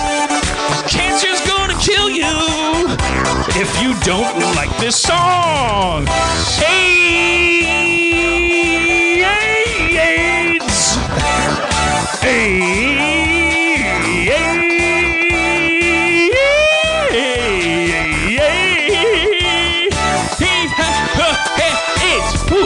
Acquired immune deficiency syndrome in the room.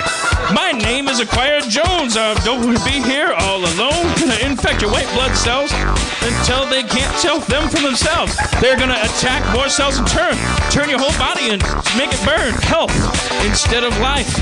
Then you're gonna die. It's not funny. The show is over like 5 minutes ago.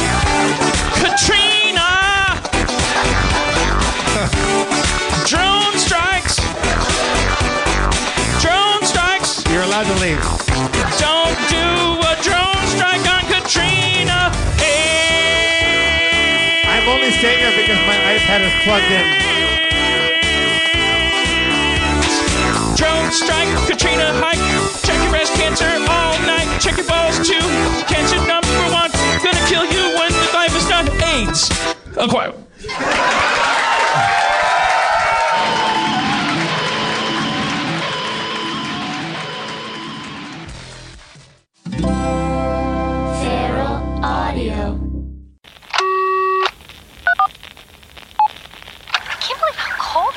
It's so cold in here. Don't you think you can get off the phone and look at me now? Now you think so. I think it's so rude. You're so as a branch of the United States government.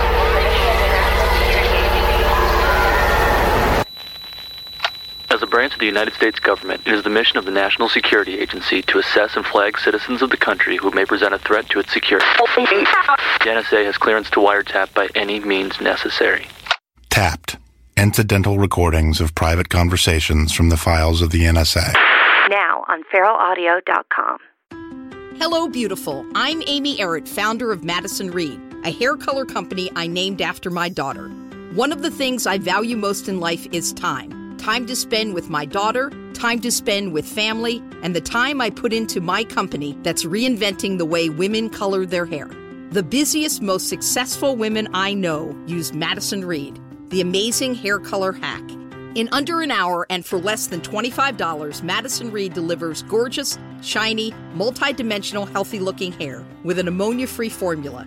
You'll look like you just came from a salon, but the reality is you have more me time to do what you love.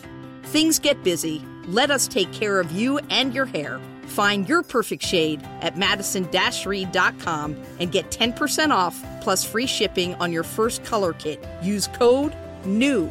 That's code NEW. Try it. Love it. That's the beauty of Madison Reed.